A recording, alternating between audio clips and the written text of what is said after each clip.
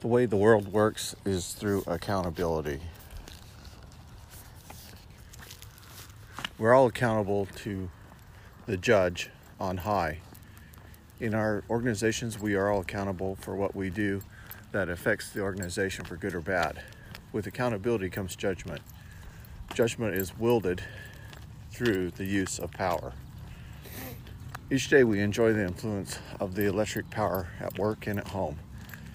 Our workplaces and homes are warm and comfortable as a result of electrical powered heat, cooling, or alternate natural gas powered heat cooling. When we turn on the water faucet, the warm and cold sensation of water flow over as a result of power. Power is a tangible and measurable energy, and it is everywhere in our lives. The Holy Spirit has power. The mission of the Holy Spirit is to teach and to testify of divine truth. It is an error to claim that the Holy Spirit's influence is the result of the excitement or natural biological reaction, like it's all in your head. The power of the Holy Ghost causes our spirits to be glorified by the Holy Spirit. Our bodies are the tabernacles of our spirits. The influence of the Holy Ghost is power. The distinct differences cannot be felt in day interaction with people. Communion with God is sacred. Where God dwells requires power and accountability to return home. God is working for our best interest. As a result, God sends the Holy Spirit to give us power to accept change and overcome our fears and reservations, and holds us accountable for everything He gives. God is justice. Justice is the power to hold people accountable. Eventually, we must stand accountable for our choices. No one gets out of this life without making accounting of what they have done. Finding truth, respecting justice, and changing for the better is good. Change requires power. A person can become a power advocate of process improvement. Communicate the results of the improvement process to the group, and also communicating the setbacks that befall you. The more power that is moved to the group, the more impressive the results will be. Self-organizing systems are very adaptive and respond well to complexity and change. Moving power to the nodes in the organization increases the ability of the group to act and accomplish. Groups that counsel with team members improve communication among team members, and the group will move fast to accomplish tasks without wasting a lot of resources and time. In a rapid changing world where the future is uncertain, it becomes important to deliver value. Filter what is important and not important can be accelerated by the working as a group. Standardization helps create expectations within an organization, whereas conformity is the misuse of power and is driven by the fear of being different. Conformity is forced performance. It is the big stick in the organizational theory.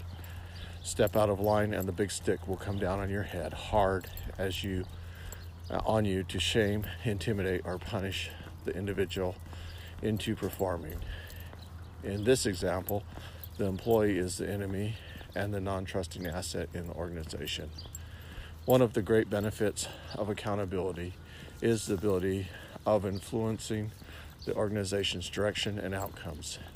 Individuals can proactively take responsibility to recognize and resolve problems. When problems are being resolved, an organization has more confidence in the process. Increased confidence in systems and processes result in greater productivity and more buy-in to the organization. As the organization becomes more successful, individuals are motivated to contribute and help the organization thrive and succeed. Great products and services are contagious. When everything is clicking right, everyone is happy. When people are excited about their organization, the energy levels are good. Everyone is hyped to come to work and hit the ground running. This kind of energy is the lifeblood of an organization. Without it, the organization tends to fall flat, and it's like pulling teeth to accomplish even the simplest of organizational goals. Accountability is preferred over conformity. Accountability allows for free agency to exist in the organization. The power to choose is a divine attribute and should be applied to business. The power to make choice is the power to act. Free agency gives a person the power to act and not just to be acted upon. A person must choose how to invest his time and resource. A person must ask, what does it matter that I do as long as my actions don't hurt another? Accountability exists when standards are enumerated to the group. A person must explain how his thoughts and actions are meeting the organizational expectations and standards.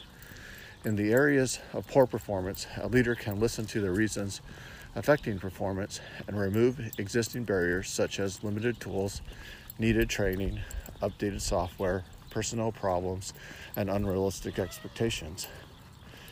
Accountability is a positive experience, allowing for two-way communication. It is a healthy dialogue to ensure management and the group's expectations are not diverging but can be met. What do you want to do with your time? Accountability leads to judgment. A leader must have the power to judge the group's performance and behavior and take the remedial actions to funnel the group to focus its attention on the necessary work to be completed. He must discern the dynamics of the group and make judgments calls when necessary. Sometimes it's better, even essential, for the members to leave the team when he's a bad fit and ends up disrupting the team's work and value. The organization has work to accomplish, and it can't cater to the whims of an individual over the needs and synergy of the group.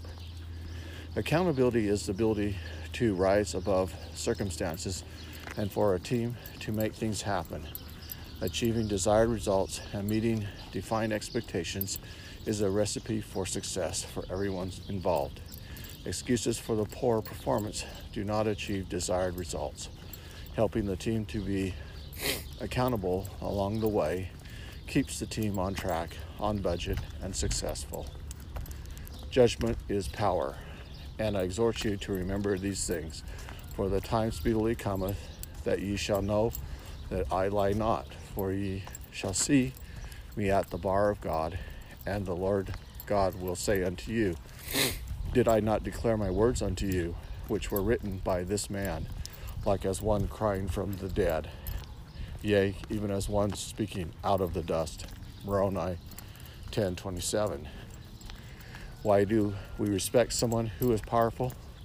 The Lord is King of kings and Lord of lords. He reigns supreme. Oftentimes, earthly kings become tyrants, yet people seem to always want kings. A king holds the power to decide the direction of the state. He has the final say on what is the law. His laws cannot be questioned.